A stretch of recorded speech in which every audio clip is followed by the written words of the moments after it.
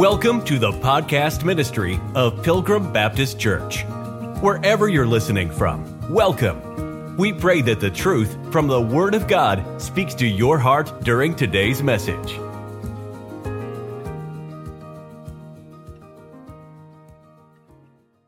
Psalm 16. And there's going to be a few reasons why italicized words are used.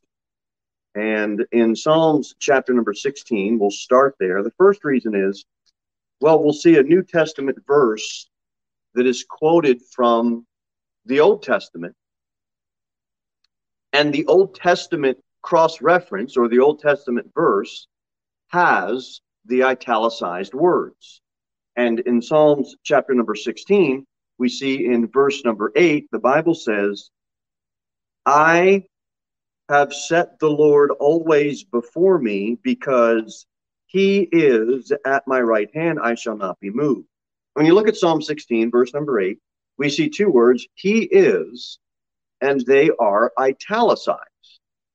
The reason that they are italicized is because the words he is was not found in the Hebrew where this was translated from. Now hold that thought and go to Acts chapter number 2. Acts chapter number 2.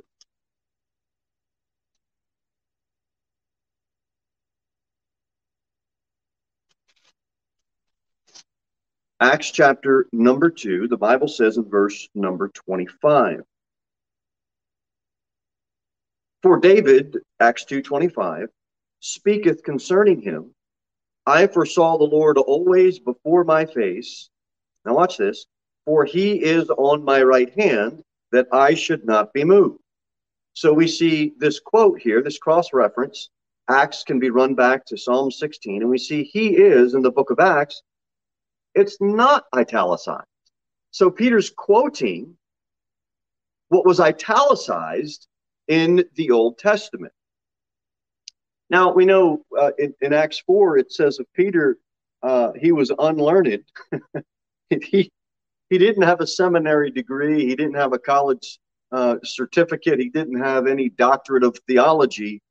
But he is quoting, and we see italicized words in the Old, but no italicized words in the New. What do you do with that? Should they be there or should they not be there? Of course they should be there. Of course they should be there. Wasn't in the Hebrew text, but when you take the Greek text and you run it, that's one instance where you'll see, okay, the italicized word should be there. In other words, long way of saying, Acts 2 confirms that Psalm 16:8 is correct by just running the cross-reference. Go back to Psalms 94,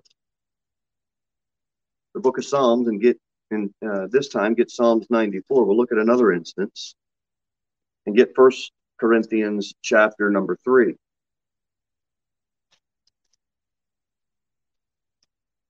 Psalms 94 and 1 Corinthians chapter number 3. Look at verse number 11 in Psalms 94. The Lord knoweth the thoughts of man, that they are vanity. R is italicized, A-R-E. It's a word that was supplied by the translators. And so what they did is put it in italics. Now go to 1 Corinthians chapter number 3. Look at verse number 20. And again, the Lord knoweth the thoughts of the wise, that they are vain. R is not italicized. It's divinely, what happened here? It's a divine quotation by Paul from a verse that had an italicized word. So the italicized words don't need to be removed. We just need to run some cross-references, and we'll get some confirmation that they should be there. In the New Testament, it is not italicized. The Old Testament reference, it is italicized. when you see that, all that means is it wasn't in the Hebrew text, and they supplied it because the Hebrew language or text didn't have that word. And so in the Greek, and when they do run the cross-reference, you can see that it should indeed be there. Let's do one more. Deuteronomy 8 and Matthew 4. Deuteronomy 8 and Matthew chapter number 4.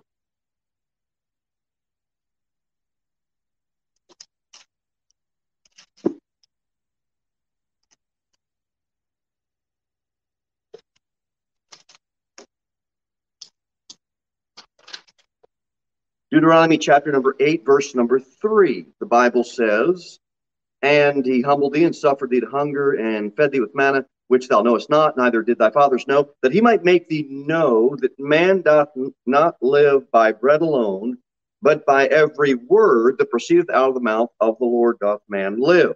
So we see in the third verse, one word, the word word in that verse is italicized. It's not found in the Hebrew. If you were to bring that up, Deuteronomy chapter 8, you won't find a Hebrew word for the word word. So the translators supplied the word, and they put it in italicized so that you would know that they supplied it. Now go to Matthew chapter number 4. And I think this is a really, really good point here.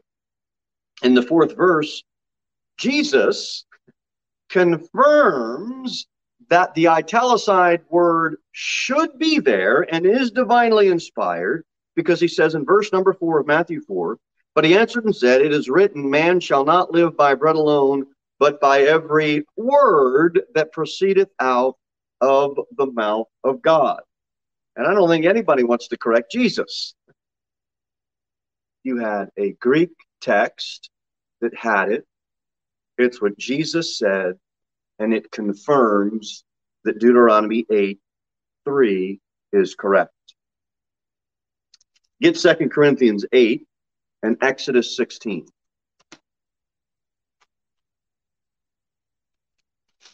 Second Corinthians 8 and Exodus chapter number 16. Because the other situation you'll have is that a New Testament verse will quote or cross-reference the Old Testament, but this time, the New Testament verse has the italicized words. Look at 2 Corinthians 8 first, and in verse number 15. "As it is written, he that had gathered," you see that's italicized, "much had nothing over, and that he had gathered little had no lack." So you have "had gathered" mentioned twice. That phrase is mentioned twice in verse number 15. And it's added in the text by the translators because that phrase was not found in the Greek text. So the translators supplied what we see is "not gathered." Now, because the translators supplied them, does that mean we need to remove them? No. Exodus 16, verse number 18. Exodus 16, verse number 18. This is where Paul's quoting from. The Bible says, "And when they did meet it with an omer, he that gathered much had nothing over, and he that gathered little had no lack. They gathered every man according to his eating." So we have the reverse that is happening. It wasn't in the Greek text, so it was supplied by the translators, but when you run the cross-reference, it confirms that it should be there because it was in the Old Testament Hebrew text, which is why in Exodus it is not italicized. You with me? You with me? Okay. Get Deuteronomy chapter number 30. and then get the book of Nehemiah. You'll have to go forward a bit from Deuteronomy, and you'll pass Second Chronicles. You'll come to Ezra, and right after the book of Ezra, you'll find the book of Jeremiah, and we'll stay in the first chapter.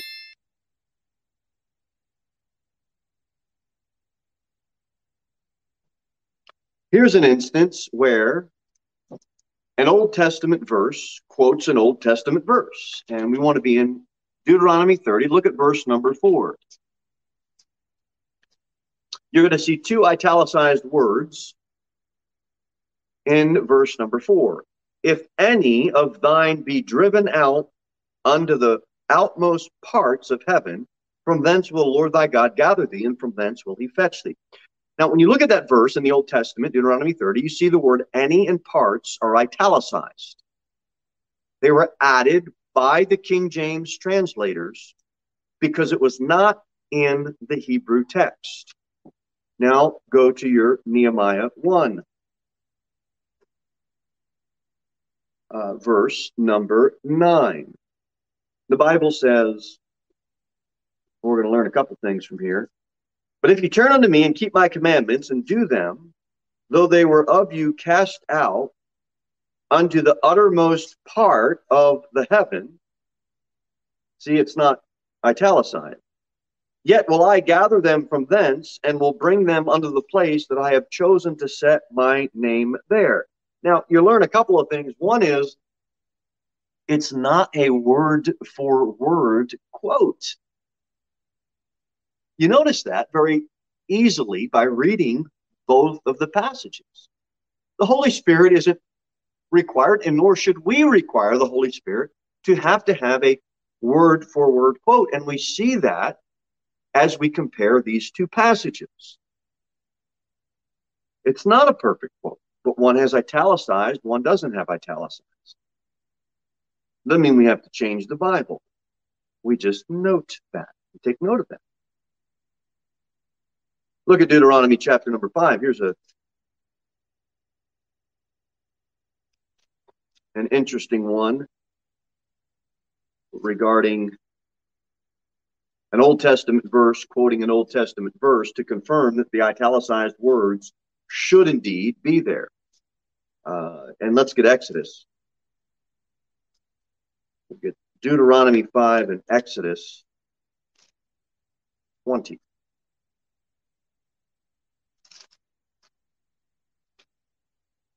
Okay, Deuteronomy chapter number 5, we'll do that first. Look at verse number 10, and keep your finger in Exodus chapter number 20. Deuteronomy 5, verse number 10, and showing mercy unto thousands of them that love me and keep my commandments. Exodus 20, verse number 7.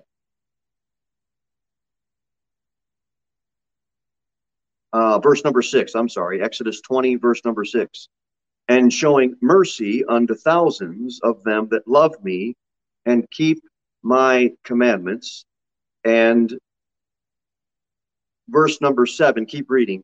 Thou shalt not take the name of the Lord thy God in vain, for the Lord will not hold him guiltless that taketh his name in vain. That's Exodus 20, verses 6 and number 7. Now, I know we're flipping, but I want you to keep your mind focused on this. Look at Deuteronomy 5, verse number 11. Where it says, for the Lord will not hold him guiltless that taketh his name in vain. Okay, I read a lot of verses, but here's the question. When you read those verses, what do you see that sticks out to you in the context of this lesson? Look at verse number 11 in Deuteronomy 5. And look at verse number 7 in Exodus chapter number 20. And tell me what word sticks out in the context of our lesson this evening. Whoever has it, call it.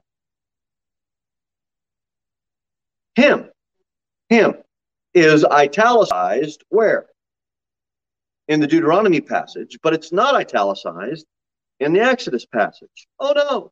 Look, you just have an Old Testament verse quoting an Old Testament verse to confirm that the italicized word should indeed be there. We could go through a bunch of these, but I think you get the point. Sometimes it's italicized in the Old Testament. It wasn't in the Hebrew text. It's confirmed with the Greek text in the New, and vice versa. Other times, an Old Testament passage quotes an Old Testament passage. We looked at one. It does not have to be a word-for-word quote. The Holy Spirit is at liberty to quote loosely. And number two, we see an Old Testament to an Old Testament. One is italicized, one is not. And all it does is confirm that the word should be there. Now, I went through those to say this. People say, well, the italicized words, they were just added by the King James translators, and they're not inspired, and so therefore they shouldn't be there. Well, you got one of two choices. You either have to throw out all of the italicized words, because you can't throw one set of italicized words out and not another set of italicized words, because that would be inconsistent. Or if you choose to do so, now we have to elect a committee of italicized word correctors and give them the authority to tell us, well, these should be here because of this and that, and these should. How are you going to do that? Option one, I don't think is viable. Option two, I don't think is viable. Option three would be real deep, real theological, and real hard to implement. Just leave them alone and read the Bible and believe it. Well, that would take too much faith. I mean, it really comes down to where's your faith in? So I say we should just leave them as they are, note it, and move on with living for God. No translation is word for word.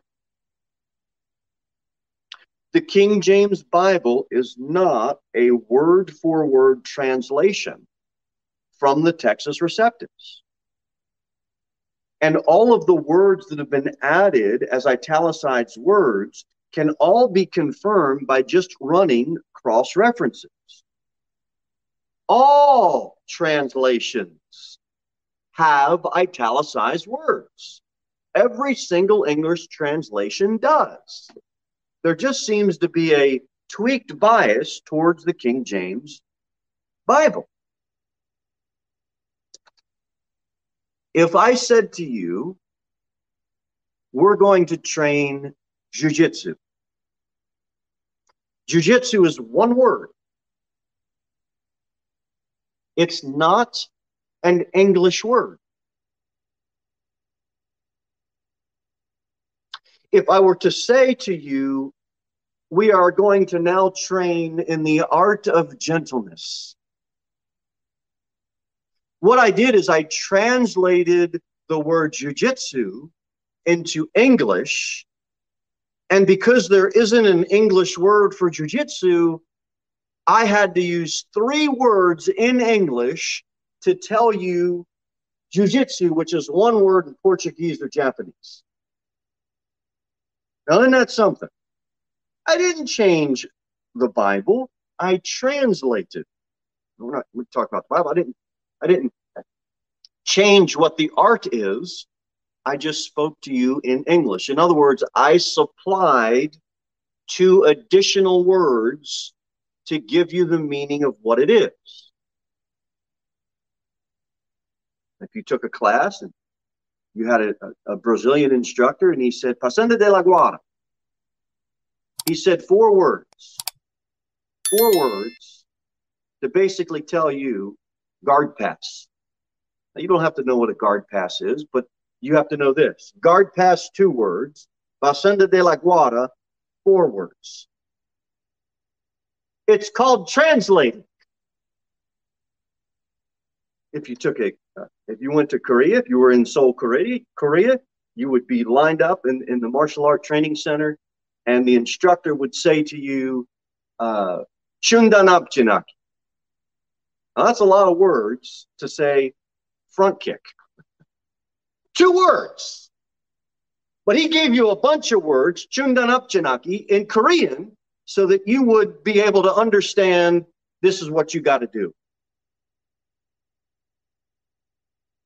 And then he'd tell you to do Hadanmaki. Hadanmaki.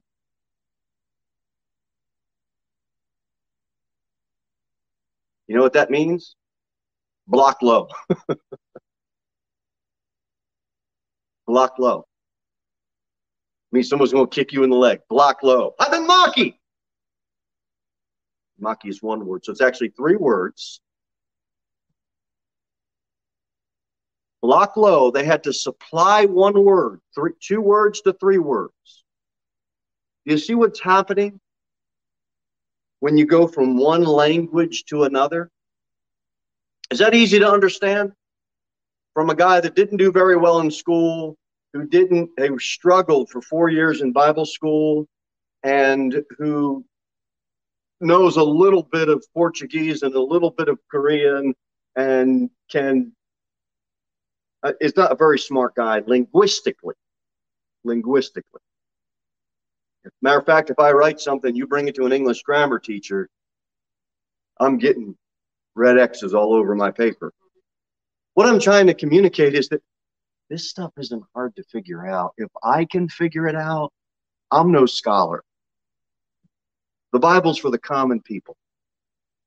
So it should be easy to understand. And if you just take some time to talk about these things. The King James Bible translators gave us an honest view, a straightforward view of the Bible. They were honest enough to say, you know what, we're just going to put these words in italics. And we're honest about it. They weren't interested in adding to the Word of God. They were interested in giving the proper sense. They weren't adding their opinion. All translators do this. And you would have to say that there is no Bible anywhere because they all have italicized words. And you know what the funny thing is? A lot of Bible scholars will basically put forth that argument. They're not NASB only. They're not NIV only. They're not ESV only. They're everything only. They don't believe any translation is the Word of God. They believe just the Word of God is kind of floating out there, and you just kind of gather text and you take what you think is right. And they want to be able to have control over viewing it and studying it and then making corrections if needed. And they'll point to church fathers and church history, and they'll point to all these men, except I think we need to be careful of always pointing to men because this is a spiritual book, not a linguistic book that should be studied as such. It should be studied as a spiritual book primarily. 2 Peter chapter number 1.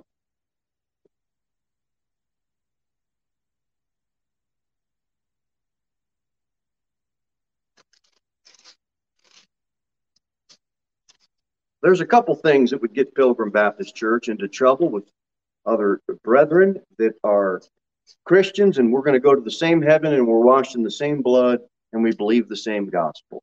And this is one of it. And these matters need to be talked about. They need to be conversed because it's an important issue. It's not the most important issue.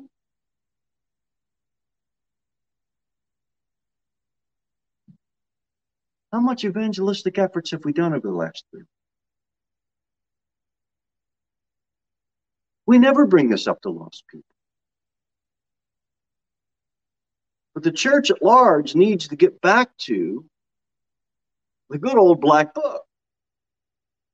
Some have called it the 66 caliber.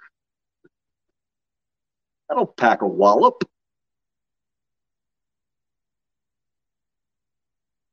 Everybody wants revival. Everybody wants a better church. And, you know, all the churches have gone apostate. Everybody wants, they don't want the book. God put some stuff in a book, and he said, believe the book, and preach the book, and teach the book, and open the book, and don't correct it. I'm telling you, we can trust it. In 1st, 2nd Peter, chapter number 1, here's why we can trust it. For the prophecy came not in old time by the will of, fill in the blank for me, man. It's not up to the will of man to change, correct, or alter, but holy men of God spake as they were moved by what? The Holy Ghost. It's a spiritual book. Men were used. You can be used by God. I can be used by God if we're moved by the Holy Ghost. That's why it says sanctify Christ first in your own hearts before you talk to a lost person and just blow the whole thing. Because we should be moved and guided by the Holy Spirit.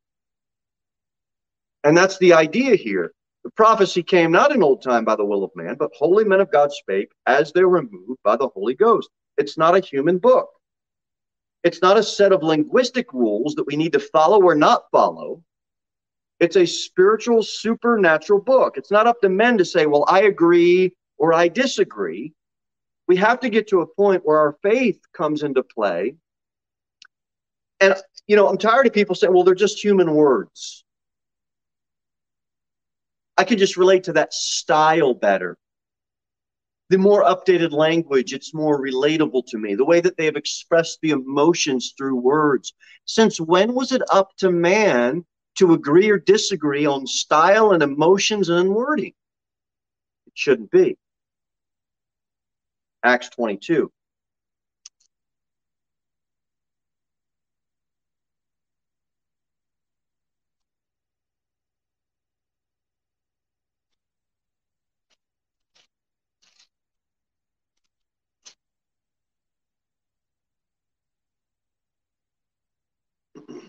Acts 22, verse number 3.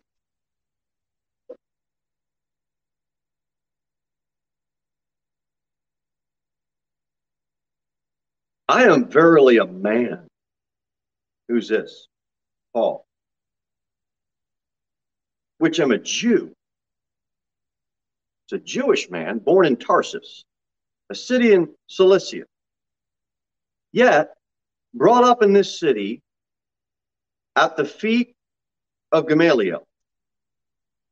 You see, Paul was just taught by a man. You see, it's just words that are scripted down. And you see, those words had to be put down in written form as a man like Gamaliel learned it and then recorded it. And the words had to be formed and put together and then passed down. You see, it's just, Paul's just a man. He's just a Jew. And he was just brought up at the feet of Gamaliel, who's just a man. Except the verse doesn't end there. There's a comma after Gamaliel. Watch how he taught. And taught according to the perfect manner of the law of the fathers, and was zealous toward God, as ye all are this day. That's what we should be today. Zealous toward God, teaching the perfect manner. That means it's very, very exact. That means he's not taking liberty to say, well, what do you guys think about it? Well, what do you guys think about it? Maybe we should form a committee of thinker-abouters. He doesn't do that. He's taking a very precise and a very extremely strict manner of study. It's called vigorous and rigorous study, so that nothing was spared to help Paul understand that law. Well, the King James Bible, it's just too hard to read. That's funny. Paul's sitting on the feet of Gamaliel, and he's sparing no expense to make sure he gets it.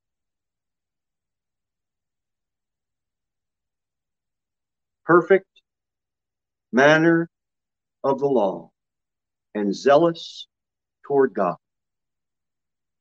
We got a perfect book. I believe that. But I believe our hearts need to be zealous toward the right thing. God. Zealous toward God.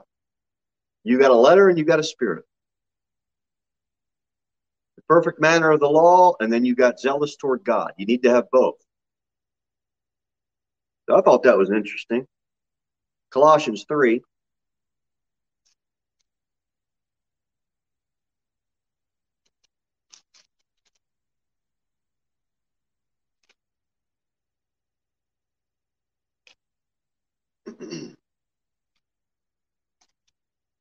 Thursday night, we looked at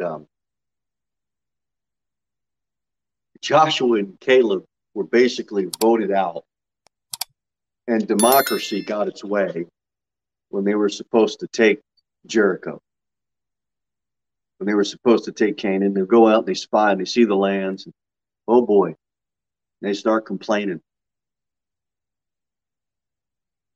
The majority, I think we said this Thursday night, the majority is typically wrong. So just because the majority of churches have gotten together, and just because the majority of the denominations have annual meetings and they say, you know what, we should embrace this Bible and this version and that version, it's probably a good indication that they're wrong, because typically the majority is always wrong.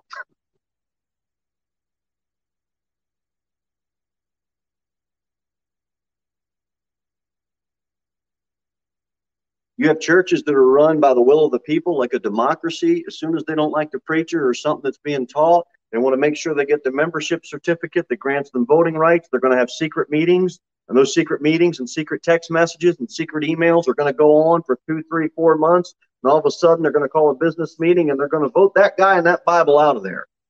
Get rid of him. And that happens all the time. They don't want the book. They're going to find out how to get rid of the guy that's preaching the book. There's a bias toward it. I'm not saying that happens in every church, but I am saying it has happened and it continues to happen. They want this book gone. They want it out of the pulpit. And I have good news for all of us. It's staying at the Pilgrim Baptist pulpit. It's not leaving this pulpit. It's always going to be taught and preached from this pulpit. And the verses are going to be on the gospel tracts. And the Sunday school teachers are going to teach and preach out of it. And the kids are going to memorize it. And the preacher's going to hold fast for it. And if somebody comes in and they got an ESV, fine. But we're not going to allow someone to come in and start trying to get rid of the book. We want the book. We don't worship the book. We worship God. And he made a promise. And we're going to believe that promise. And if you think we're mean and hateful and bigoted and narrow-minded, well, we're not. We're nice people. Most of the time.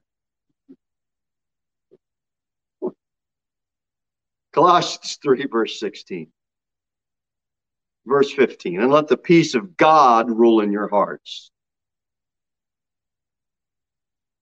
You think when those great revivals were sweeping across America, they had King James Bibles, you think they had the peace of God in their hearts? They did.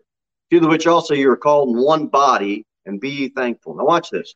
Let the word of Christ dwell in you richly in all wisdom. So you got the peace of God ruling in your heart, and you have the word of Christ that should dwell in you richly. And what does it give you? It produces wisdom. You want to be wise? You want to make sure you get the word of Christ.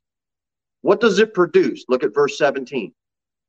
And whatsoever you do in word or deed, do all in the name of the Lord Jesus, giving thanks to God and the Father by him. This book isn't about just vainly repeating John 3:16. For God so loved the world that gave his only begotten Son, whosoever believed in him shall not perish but have everlasting life. For God so loved the world, for God so loved the world, for God. It's not about a vain repetition. It's not about a scholastic exercise. We did that in Romanism. Hail Mary, full of grace, the Lord is with thee. And they would go on. And you flip the next bead. Hail Mary, full of grace. And then you flip the next bead. You did 10 of those.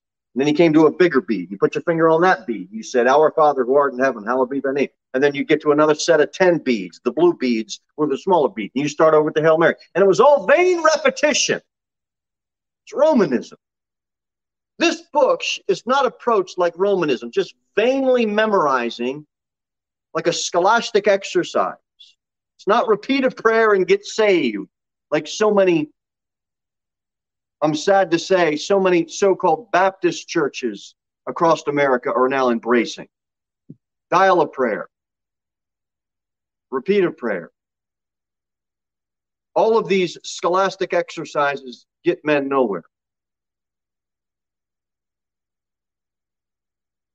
Look in the middle of verse 16. Teaching, you got the word of Christ dwells in you, all wisdom. You know what you can do with that? Teaching and admonishing one another in psalms and hymns and spiritual songs. I guess unless I'm lead singing. It might not admonish, it might. Singing with grace in your hearts to the Lord. I have that part. And look, if I had myself a guitar, I can keep up with the tune and have a good old time. Had some piano accompaniment, all our singing would sound better, because if we didn't sing well, the piano would drown us out. But what's the most important thing? You have grace in your heart. Grace in your heart. I got a bone to pick with King James Bible believers that have no grace in their heart. I got a bone to pick with people that say they got the right Bible, but the wrong attitude. They got the wrong heart attitude. What's that? It's not Christian. You're not convincing anybody that we should go by the book when you're mean and nasty to them. Let the peace of God rule in your hearts. Let the word of Christ dwell in you richly. And whatsoever you do in word or deed, do all in the name of the Lord Jesus, giving thanks to God and the Father by him. Get some wisdom will be produced. You get some understanding. Go to Psalm 119. Let me ask you this question as you're turning to Psalms 119. Do you get understanding by easier to read and easier to learn and more modern used words? Is that where your understanding comes from? Do we need to submit to that definition of biblical understanding, where you can't say the word besom because nobody knows what it means, and so therefore they can't understand?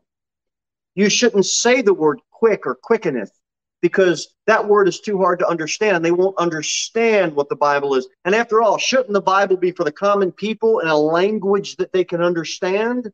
And so they'll bring a charge against the book and say, see, those words aren't in use. Except if you use them and I use them, they are in use. So they're modern words. But we went through a simple example. If you're not dead, you're quick. You don't even have to use another word. You can just get it from the context. So where does the understanding come from? Is it a requirement that you must have a word that's used modernly? And if not, well, we need to go back and refix it? Is refix a word? Refix it? Probably not. Probably a good time to read a verse. Look at Psalm 119. Look at verse 130. Where and who gives the understanding? Psalm 119, verse number 30.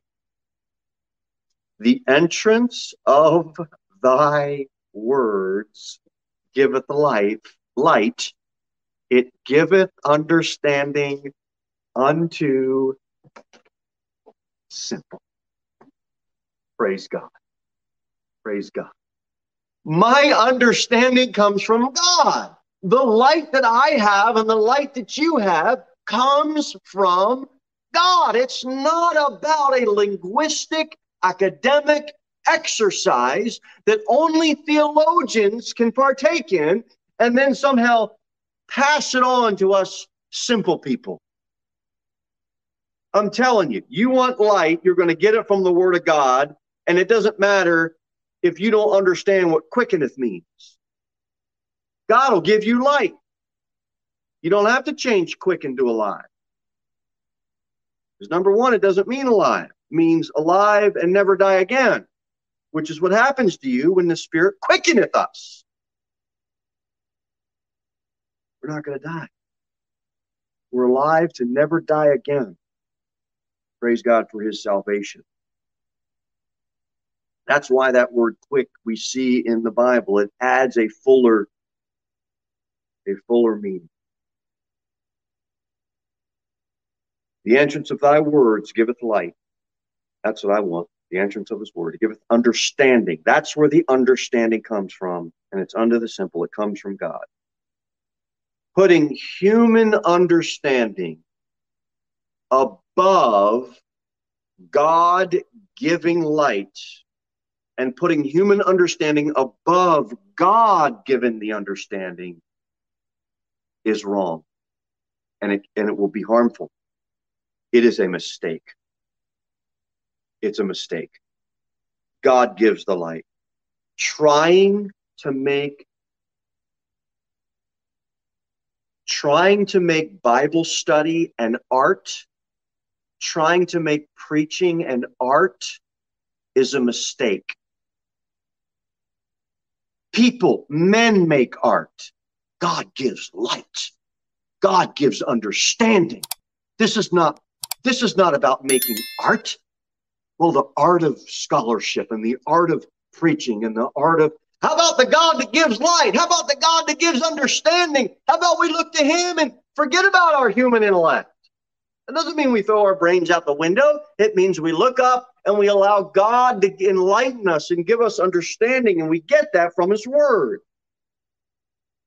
If it's hard to understand, if this book is hard to understand, and I get to a section where I can't understand it, I am not running to a scholar to try to get a modern version. I am going to pray. I am going to dig into that verse. And I'm going to ask God to give me light. And I'm going to ask God to give me understanding. And I'm going to trust God that he will.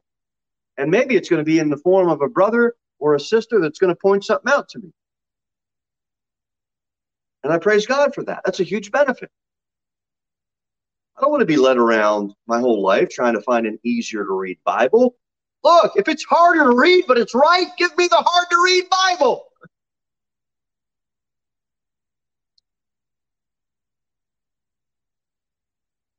How many of you are going into the next grade this week or this month or next month, depending when you start your homeschooling? You're going into the next grade. Do you think the English is going to be harder? It's going to be harder. So you're going to have to talk your teacher into giving you something simpler and easier to read. And it ain't going to happen. It ain't going to happen. And see, if I was in class with you, I'd get in trouble because I said ain't a word.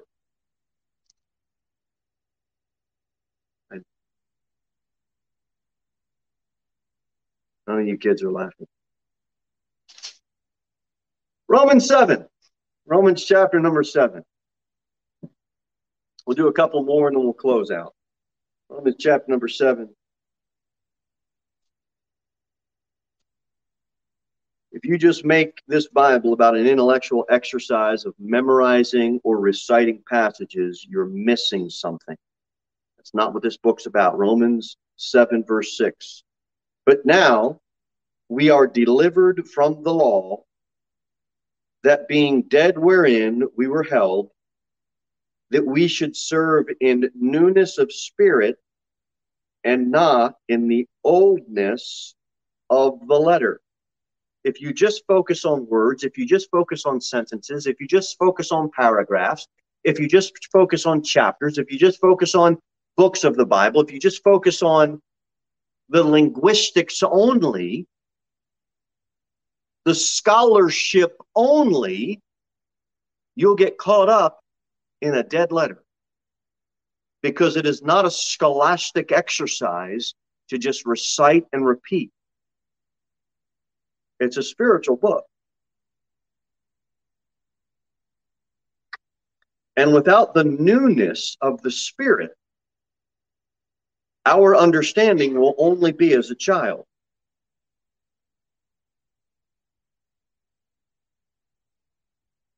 Well, that word shouldn't be in the Bible. Well, behold shouldn't be in the Bible because it's not used in modern day language, and it's really not a word anywhere.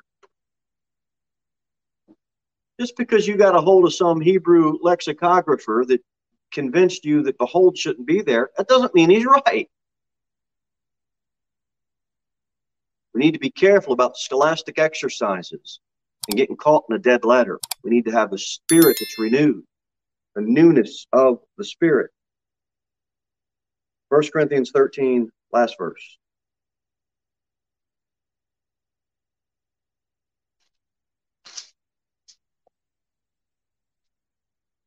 There are many men that have defended the King James Bible and know a lot more about defending it than I do.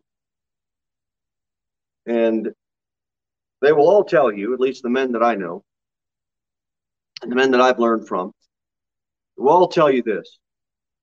You're not going to argue anybody into belief in the Word of God. You can give them all the manuscript evidence.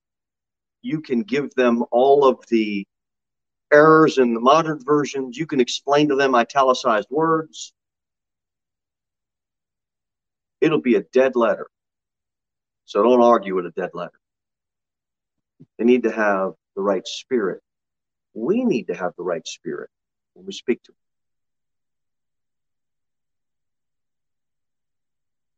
I want everybody to have the right book. But we're not going to accomplish anything for the kingdom if we're mean and rude and nasty and take a bad attitude as we argue for the right book. There's a spirit that's Christian that we would have if we believe the Bible and allow it to dwell in us richly. If you have the right book, you should have the right spirit. And if you have a nasty spirit and a nasty attitude, and if I'm mean and grumpy, and I say I believe the King James Bible, you see why people would kind of be turned off to you? Because you don't have the right spirit. And every Christian knows that there's a spirit of Christianity that should be evident. 1 Corinthians 13, verse number 11. When I was a child, I spake as a child. I understood as a child. I thought as a child. But when I became a man, I put away childish things. You know how we teach children? Memorize this, recite that. Memorize this, recite that. Why? Because when they get old enough, you want them to know their times tables. When you bring them to church, you don't want your kid to be embarrassed as the only one that doesn't know John 3:16. Okay? That's why we. But no, because when they do get old enough and they can understand, they're going to be able to recall that. But until then, all of this rote memorization, all it is dead letter stuff. It's got to become real to them. And then they'll have their spirit quicken it. Quicken.